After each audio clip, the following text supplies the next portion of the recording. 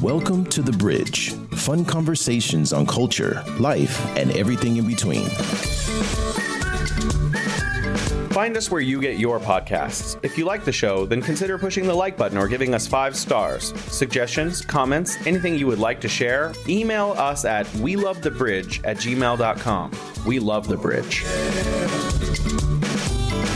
Welcome to The Bridge. We are a show which connects East and West. My name is Jason. I'm from California, now living in Beijing. Today with me is Bebe. Hello, Bebe. Hi, Jason. How are you? I'm okay. You're okay? Yeah, a lot going on.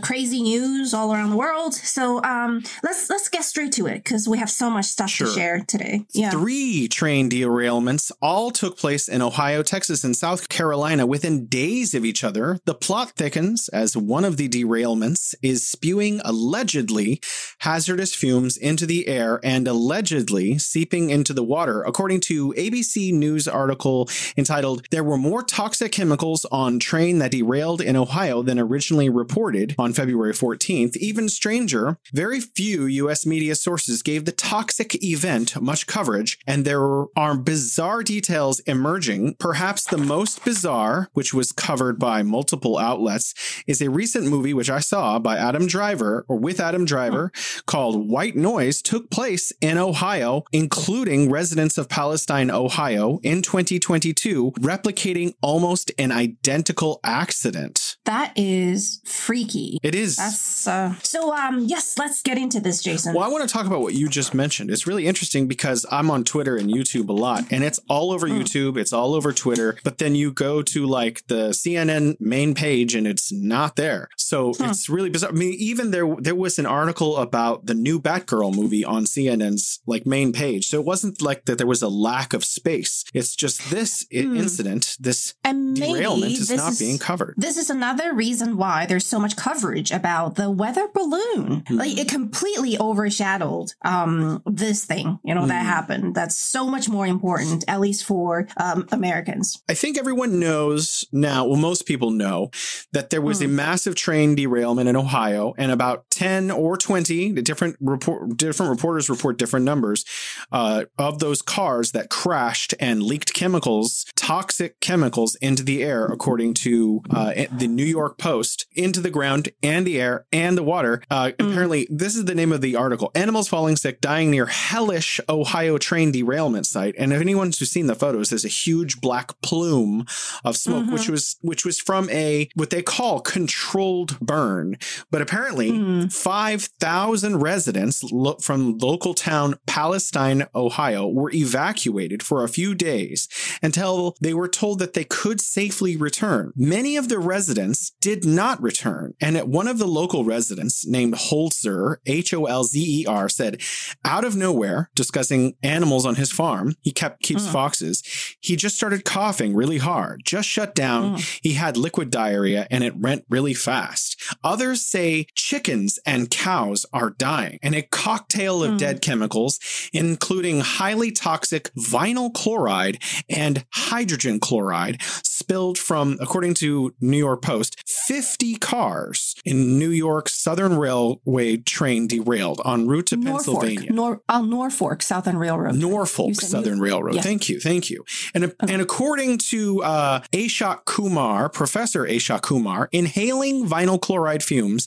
can induce dizziness, nausea, headaches, breathing complications, and according to others, can cause cancer. This is Professor Kevin Christ, the director of Ohio University's Air Quality Center, noted that the chemical can cause cancer of the liver and other organs. So this is not some minor event. So that's why it's very bizarre that it's not being covered better. Yes. And I think people have a few big questions. First of all, why so many crashes? I mean, even one, right, is big enough, is disastrous enough. And this is not a single event. And not just for this year. I think in the past years, there have been many train crashes across the U.S. And second question is, why isn't this reported more urgently? urgently and more broadly because it's such an important issue. And also, questions that, why aren't we looking into the railroad business to find out what's causing this? It's not an individual event. Well, So, I want to go further into this event and what happened a little bit, because other reporters because you might think, okay, there were only a couple of toxic chemicals here. And so I think that we need to really delve into this, because ABC News.go.com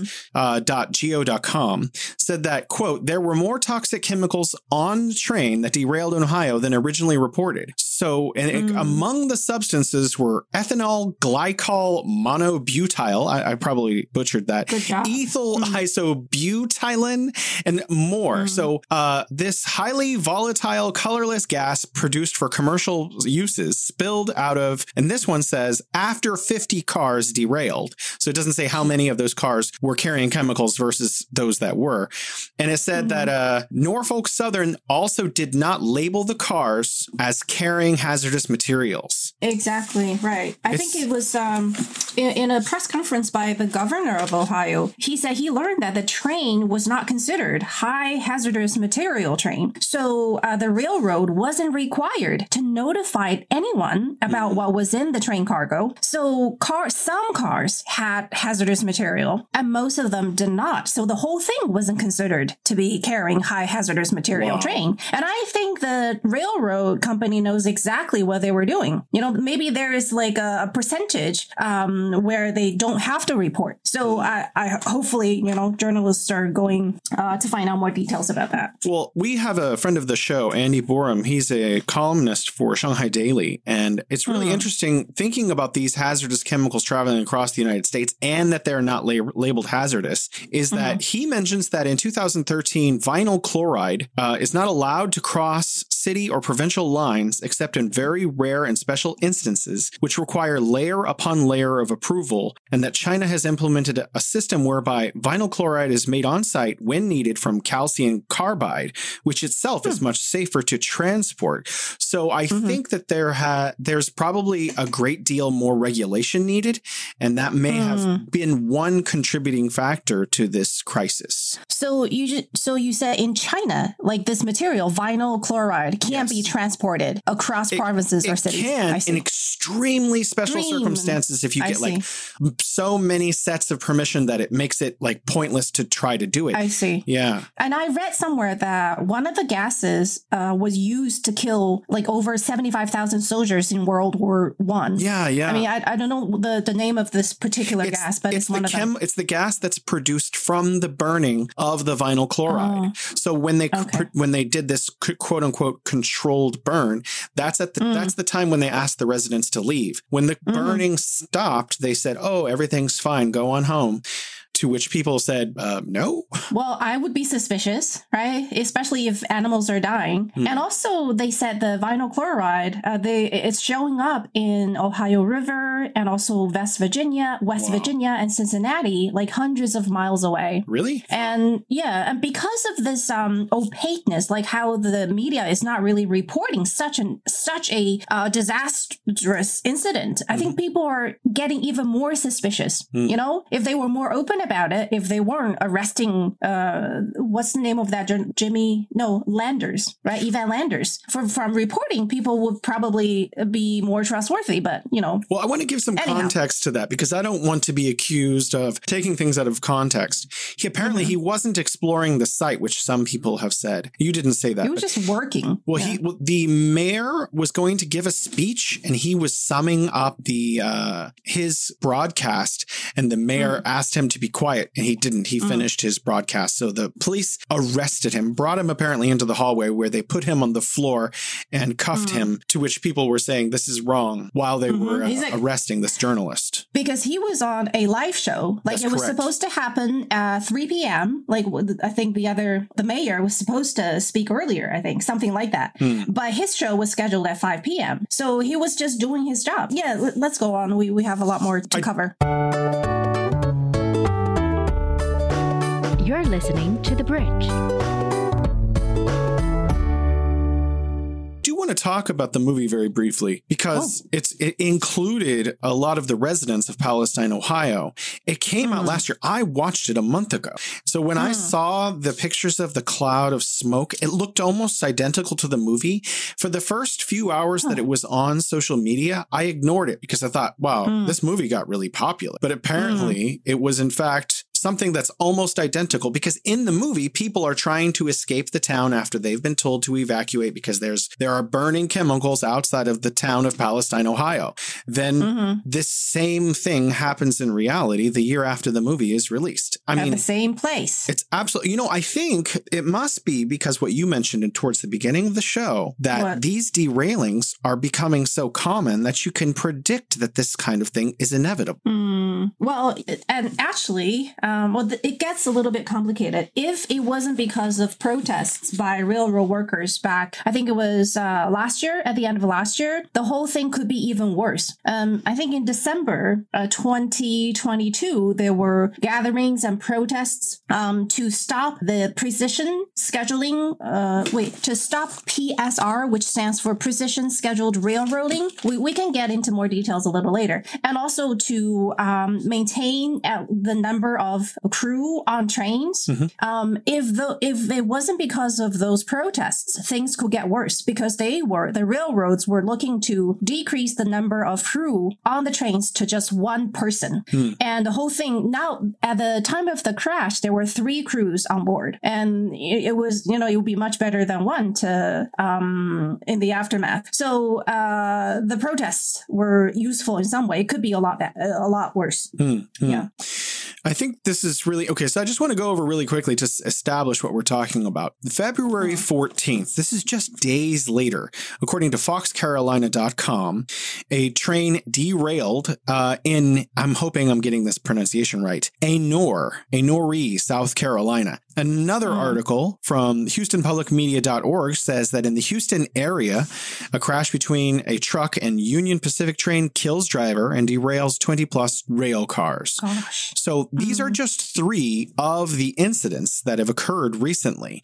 I was thinking, can you imagine things like this happening in China? And it's not even making the top news. I mean, 3 train crashes? Are you kidding me? Within days. Anyhow, but the other ones, to our knowledge, are not carrying toxic and hazardous material. So I think that's what that says a lot about infrastructure, right? Absolutely. Trains derailing is not supposed to happen. So I have another article here before we get into the whys. This is Newsweek.com by Thomas Kika. More than a dozen trains have derailed in the U.S. this year. So it says that there was a fiery crash. It mentions the one that we're talking about, and 3 in total occurred in South Carolina, and 1 in Salt Lake City, 1 in Loris. I'm not sure which state, it doesn't mention. 2 crashes in remote parts of California. It mentions the one in Norrie. A pair of derailments in metro areas in Detroit, Michigan. And finally, 3. 1 Alabama, 1 in Alaska. 4. 1 in Louisiana and 1 in Texas. And according to the Bureau of Transportation Statistics, it found that 54,539 train derailments occurred in the U.S. between 1990 2021, an average of 1,704 per year. Oh my gosh. Are people not connecting the dots? Are we doing anything about this? I think you're right. People are not connecting the dots because I'm an American. I spent my whole life there. I had no idea this was happening. You hear about it maybe every year or two, one train derailing, and you assume, okay, since that's what the news is telling us, that must be like the story. But apparently the story is much, much, much bigger than that. Who do you think are trying to cover that up? I don't know. I'm not sure. I think maybe I'm trying to be fair. So let's say you live in Modesto, California, where I'm originally from, and there's a train derailing that's just a few cars being knocked off the tracks and perhaps one person dying in Michigan. Maybe the person writing in a local paper in Modesto doesn't think it's newsworthy to talk about this derailing in Michigan. And so it's just kind of a whole bunch of local accidents that no one really has sewn together. But this huge toxic event that happened recently gives me, pause. And I'm really wondering, how could this not be national news?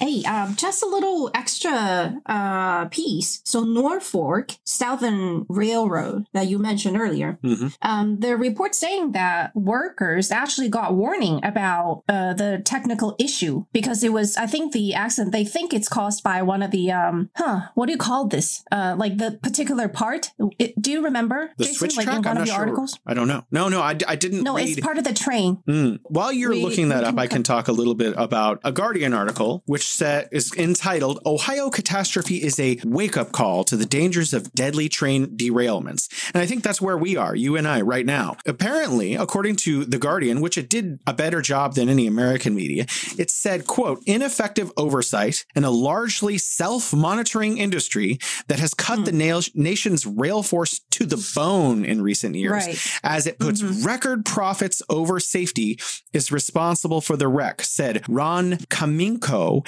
an Amtrak locomotive engineer and former Norfolk Southern freight engineer. So it's about profit. It's about, we want money. Well, if we just lay off these people, then we can have more money. And that is the outcome is one of the worst, most toxic events in U.S. history. Yeah, I'm going to add to that. So I was going to say that Norfolk Southern Railroad, they actually posted record earnings for the fourth quarter last year and also yearly profit. But part of it, and they also bought back, I think, $10 billion of their own stocks, like $10 billion of their own stocks. And usually companies do that to boost their current stock prices. But at the same time, like their workers, sick leaves weren't even being approved. I'm not too sure if it's like across the board or just a few cases. So it's they're doing everything they can to increase their short-term profits. And of course, it's not just for the railroads. And I think the railroads over the past years have, I have information here. The railroad stocks have greatly outperformed the broader market in the past 15 years. And this took place despite the major deterioration of coal volume, the railroad's historical business. That money's got to come from somewhere, right? And they're just cutting costs and not maintaining services and also the safety protocols, everything they can think of to make their quarterly reporting look a little bit better. And of course, that's not just for the railroad business. It's across the board. I'm telling you, Jason, like in the US, the whole thing is like being hijacked by Wall Street, by finance. They just want the numbers, I in the next think the report. average American agrees with us. Agrees with what you're saying. The average American feels the same way. I want to drive this home for all of my American brothers and sisters. So apparently 4.5 million tons of toxic chemicals are shipped by rail each year, just in the U.S., and an average of 12,000 rail cars carrying hazardous materials pass through cities and towns each day, according to the U.S. Department of Transportation. So if we're talking about a collapse in infrastructure, corporations firing people and not following proper protocols like labeling containers that contain hazardous materials as hazardous, and these are traveling through populated areas like cities and towns in the United States. We haven't talked about this particular issue much about transportation, but if we Americans don't start to take a very close look at what's going on in logistics in the United States, there are a lot of future potential crises like this coming. Oh, definitely. And also the reason why are like people, private companies and the government not putting into infrastructure? They're starting to do it now, which is already rather late. It's because it takes so long, right, for businesses to make a profit from investing in infrastructure. Like the whole society, the US, the whole business culture is to shoot for short-term benefits as soon as possible, right? So, and also the business is dominated by shareholders instead of benefiting the common population or benefiting customers. So this whole engine that's leading the economy is going to skewer things toward helping the elites making more money or helping the people who have the capital make more money. But of course, I guess that's just part of capitalism. Oh, yeah. You're listening to The Bridge. There is an endless debate in the United States about how much regulation companies need. And it's usually after a crisis that regulations come into play so that they generally increase. For example, with the stock market, when after 2008, more regulations went in as opposed to before the crisis. Of course, those are slowly being stripped away by wealthy interests. And every American knows this, anyone American who's paying attention. So it's always a balancing act in the United States about, well, how much profit can wealthy people extract from the system and how safe can we make the system, which is what strikes me about this event. This is from Amanda Breshears of North Lima, Ohio. My video camera footage shows my chickens were perfectly fine before they started the burn. And as soon as they started the burn, my chickens slowed down and they died. If it can do this to chickens in one night, imagine what it's going to do to us in 20 years, which may be why people don't want to go back. But what's really interesting is you would expect a crisis like this in America, an environmental catastrophe in Ohio to be national news so that the public could be made aware that more regulation, safety protocols are needed. And what is really striking about this event is that it's not national news. So it's unlikely that more regulations are going to come into play, which means they're going to have more catastrophes in the future before people start to realize that, hey, this is a structural system-wide problem. And also the most interesting thing I found from my own research is regarding PSR, precision scheduled railroading. Do you think we have time to cover that a little bit? Please. Okay, so here in this video that I saw, here are some interesting things. I'm going to explain what PSR is later, but hear this first. Before PSR, people who check the railroads and people who check the cars, they had about 2 minutes per car. You know how cars are like somebody, like a railroad worker, would inspect the cars, right? Yeah. So before PSR, they had about 2 minutes, but post PSR, they had only 30 to 45 seconds to check each car. So that's number one. Number two, the cars are getting longer and longer and longer, like by the miles. And I think from my numbers, from 2008 to 2017, some of the train companies, their trains, the length of trains has increased by 25%. This is from like a research by U.S. Government Accountability Office. So the trains are getting longer and they're getting heavier. That's number two. And then third, in the past, before PSR, precision scheduled railroading, the combined or mixed transportation trains were completely separate from like regular trains for transporting commodity. And now they are combined for efficiency, right? Combined according to need. And also, there are not enough people working on trains and they're requiring trains to go faster and faster. It's all about efficiency, right? And they say this video, according to research, if the trains were not that long, if there are more people spending a little more time inspecting the trains, then the trains probably will not derail. And also, even if it, derailed, the crash wouldn't be as bad. And also, they suspect that in one of the cars, one of the axles, I think it was, it's called axles, part of the train had problems. It was heating up too much. And this is like a mechanical problem, like 19th century style mechanical problem. And another point is that the weight of the train was very uneven. So normally, let's say pre-PSR, the train would be heavier in the front, where the engine, right? They would be heavier in the front and lighter in the back. But this particular train, like 40% of the weight was concentrated in the last 2/3 section of the train. So when the derailment happened, the heavier part in the back were literally crashing into the front, which was lighter, making things even worse. And these are some, things that should not be. And also, the railroad company, actually, they suggested that they decrease the number of train crews from 3 person per train to 1. Like they would be running the trains like automatically, probably, maybe in a few years into the future, just like automation for everything. Also, in the past 6 years, some of the major railroad companies, I think they laid off about 1/3 of their workers. And of course, what they want is fewer workers, longer trains, heavier loads. And they feel like we don't need that many people to check the trains or mechanics or engineers. And they basically just want every single worker to do as much as possible, like making them like machines, of course, almost. What exactly is PSR, Precision Scheduled Railroading?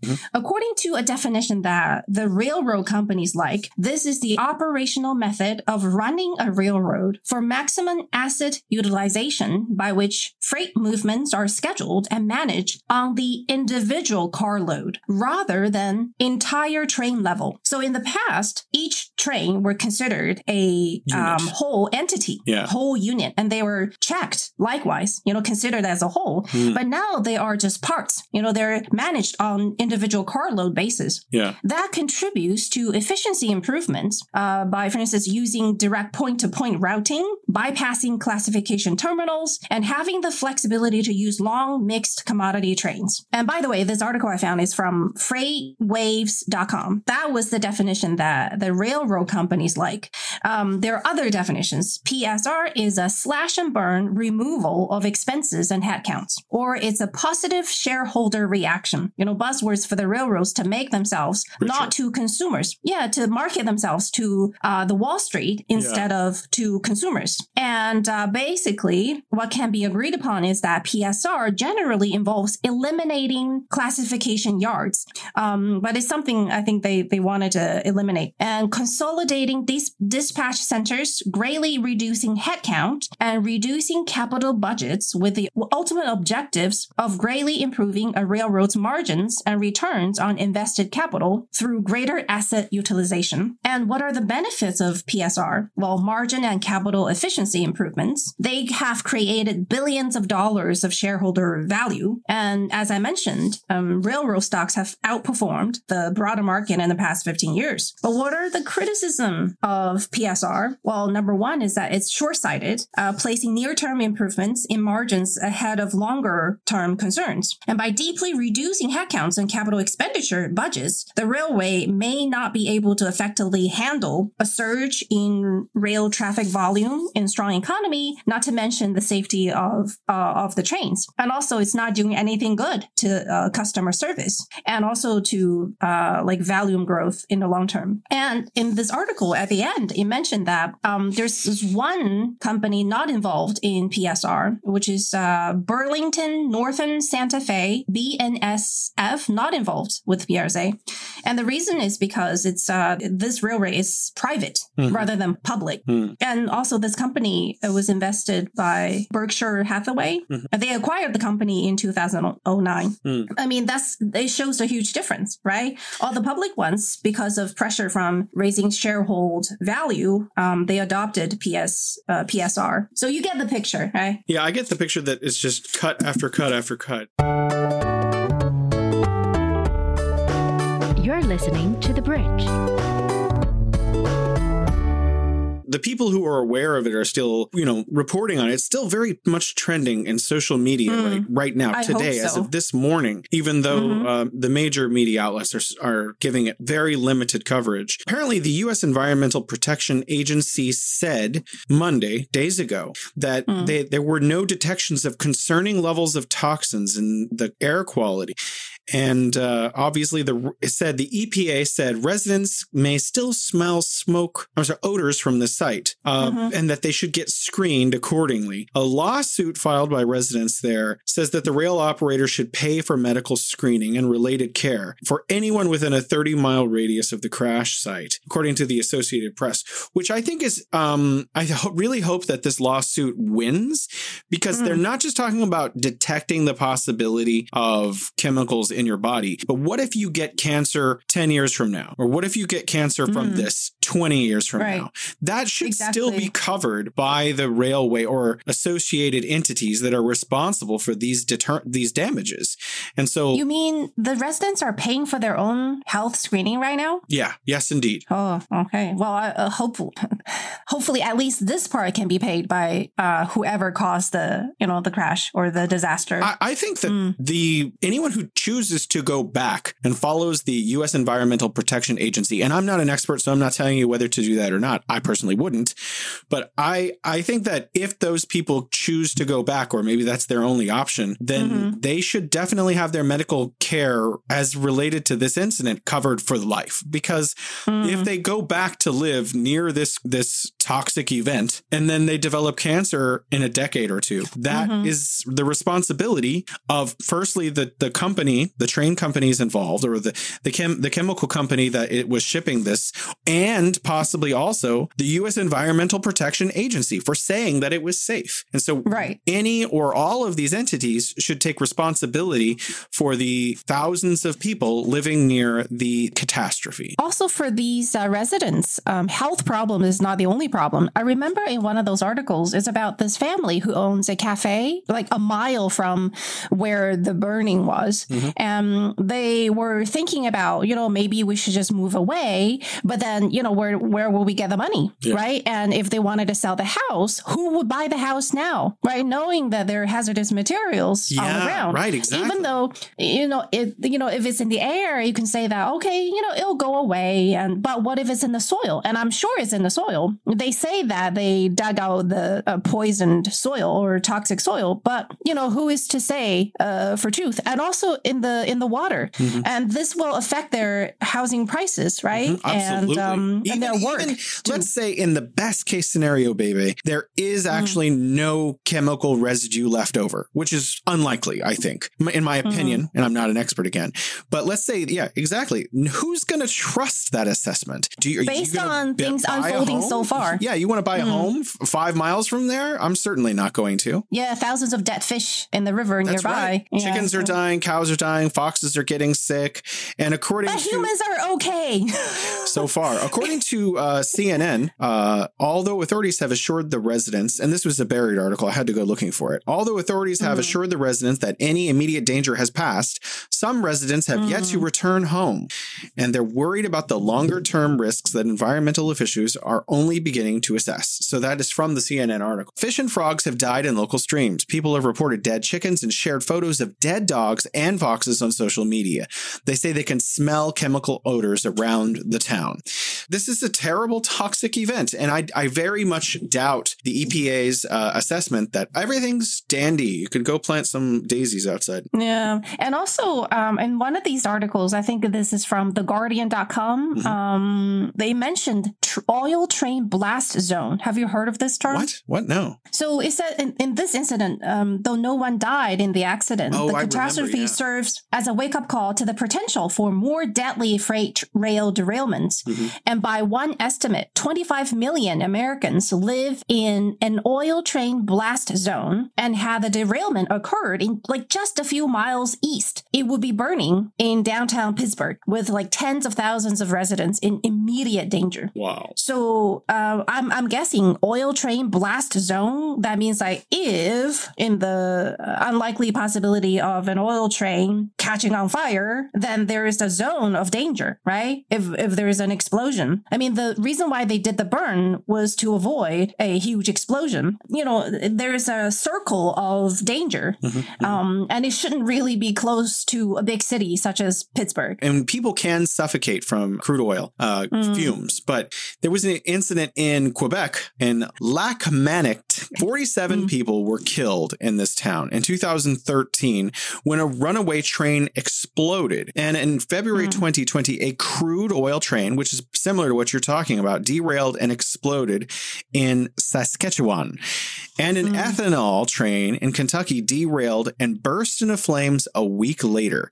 So, oh my gosh. Can somebody do something about this? Connecting the dots, and let's investigate and find out why. My question is this. You and I, we talked more than one time about how the former Congress and the current White House administration passed a $1 trillion infrastructure bill. And so far, we've heard a few stories about a bridge here, a footbridge there, or a downtown area here, things like that, small issues here and there that are being addressed. But it looks like we need $1 or $2 trillion just for the rail infrastructure in the United States. I believe, if I'm not mistaken, that President Biden is a fan of Amtrak. So you would think that it would be high on his priority to maybe start correcting some of the issues with the logistics infrastructure as it relates to trains in the United States. Well, he also, President Biden, signed a bill to block U.S. strike back in December of 2021. Yeah, that's right. I found this piece of information. It says just 22 train tank cars filled with LNG hold the same amount of energy as the Hiroshima bomb. What? Could you say that one more time, please, so all of us can really pay attention? So just 22 train tank cars filled with LNG hold the same amount of energy as the Hiroshima bomb.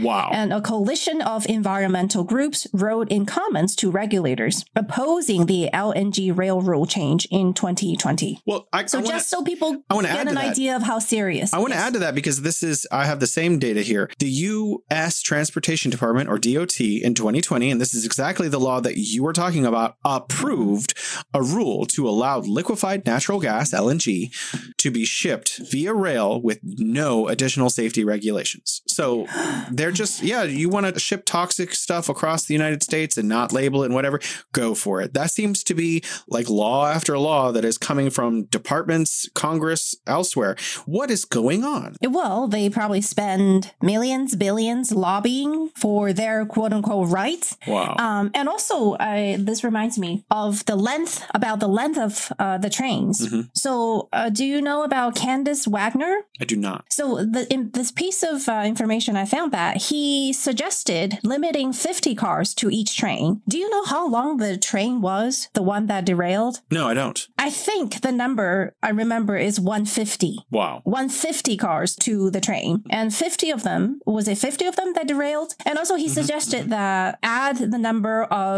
increase the number of train crew to 4, with 2 in the front and at least 2 in the back, instead of just 3 that we know now. And of course, the railroad companies want only just 1.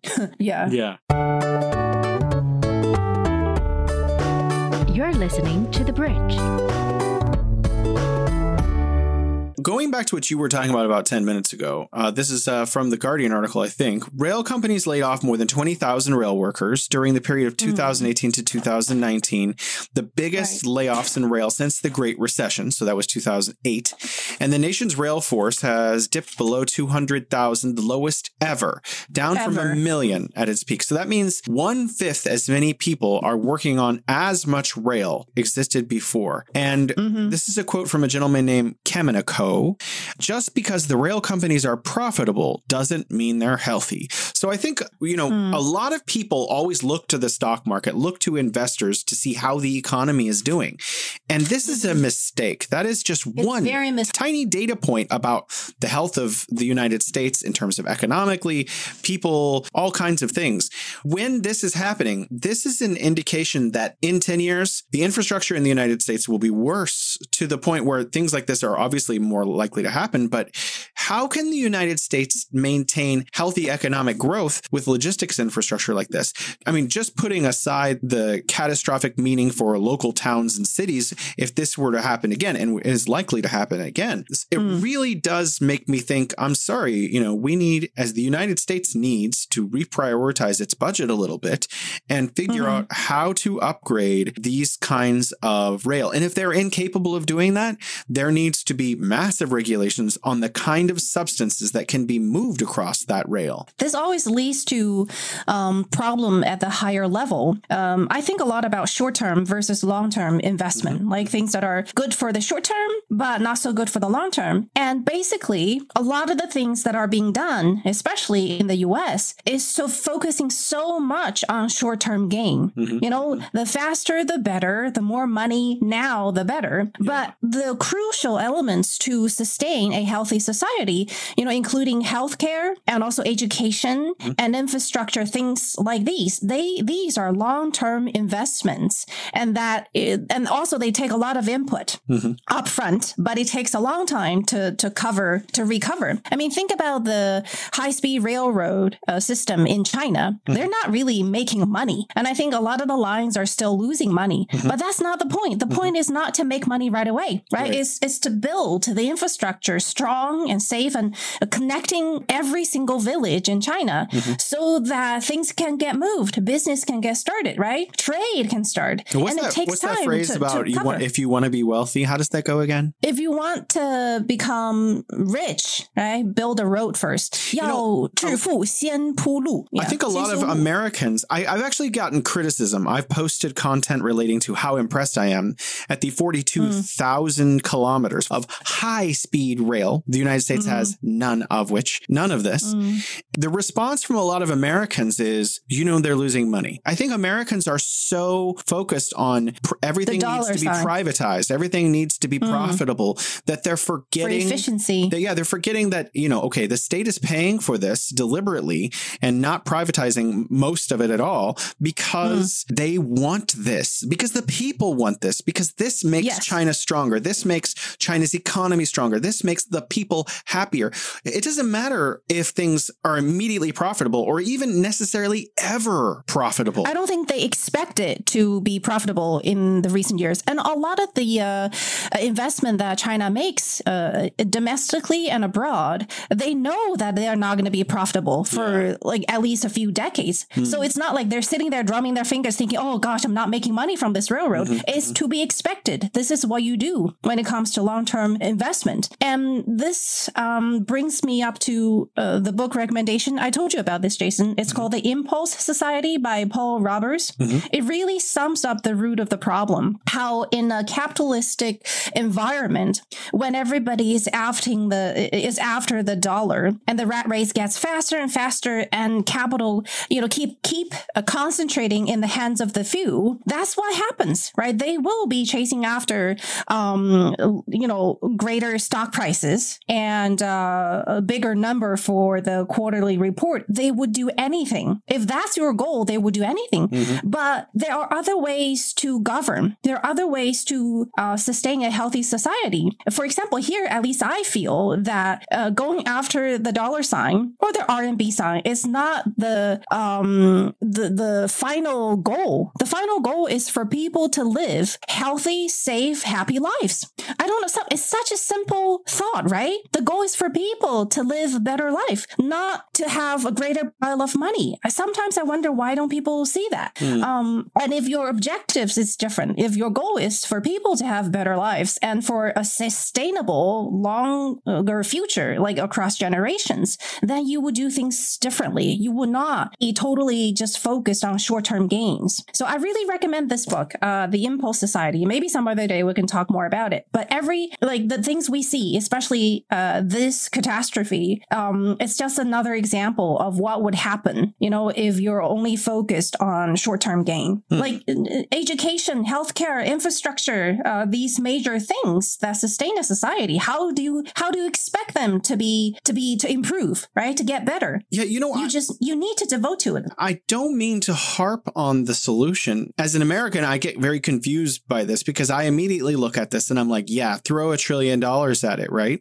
And then I also look at the fact that it's not just about money, right? I'm also looking at the fact that the United States, my country, has $31 trillion in debt. And I'm like, yes, we absolutely 100% need to fix the rail issue one way or the other. And then I'm like wondering, can the United States afford it? And that makes me really question a lot of things about the health of the U.S. Like, how is it that we have $31 trillion in debt? And yet our infrastructure is falling apart to the point we're having how many? Train crashes. 1,704 train crashes per year. And some of them are leading to massive environmental catastrophes with toxic chemicals and hazardous waste traveling through cities. It's a lot to think about. I feel like Washington, even if this was national news, which it's not, then Washington would pick it up and throw it about and talk about it for a month or two and then move on to some other project and forget about it. It just doesn't feel feel like things are moving along. You know what I mean? I get demoralized. Yes, I know exactly what you mean. I feel like the U.S. system has been hijacked by people who have money. And you mentioned the debt that U.S. have. I remember this. The previous finance minister of Greece once said, "Imagine there are two huge peaks, two huge mountains in the world. One is debt. Okay, so much debt, right? And the other is a whole mountain of wealth concentrated in a few people's hands." Yeah. You can't say that U.S. is not wealthy. U.S. is very, very wealthy. It's still the wealthiest nation in the world. It's just the wealth is so concentrated in the hands of a few people, and they become so powerful. The people who have money are so influential. They can literally, buy their way into the government, right? So much money is spent lobbying, which I think in China would be literally illegal, right? And so much money is given to presidential candidates for their democratic election. Can anybody see flaws in that system? I'm certain the people of Ohio see the flaws in that system right now. A little bit more clearly now. With the dark clouds over their sky, they can actually see things more clearly now.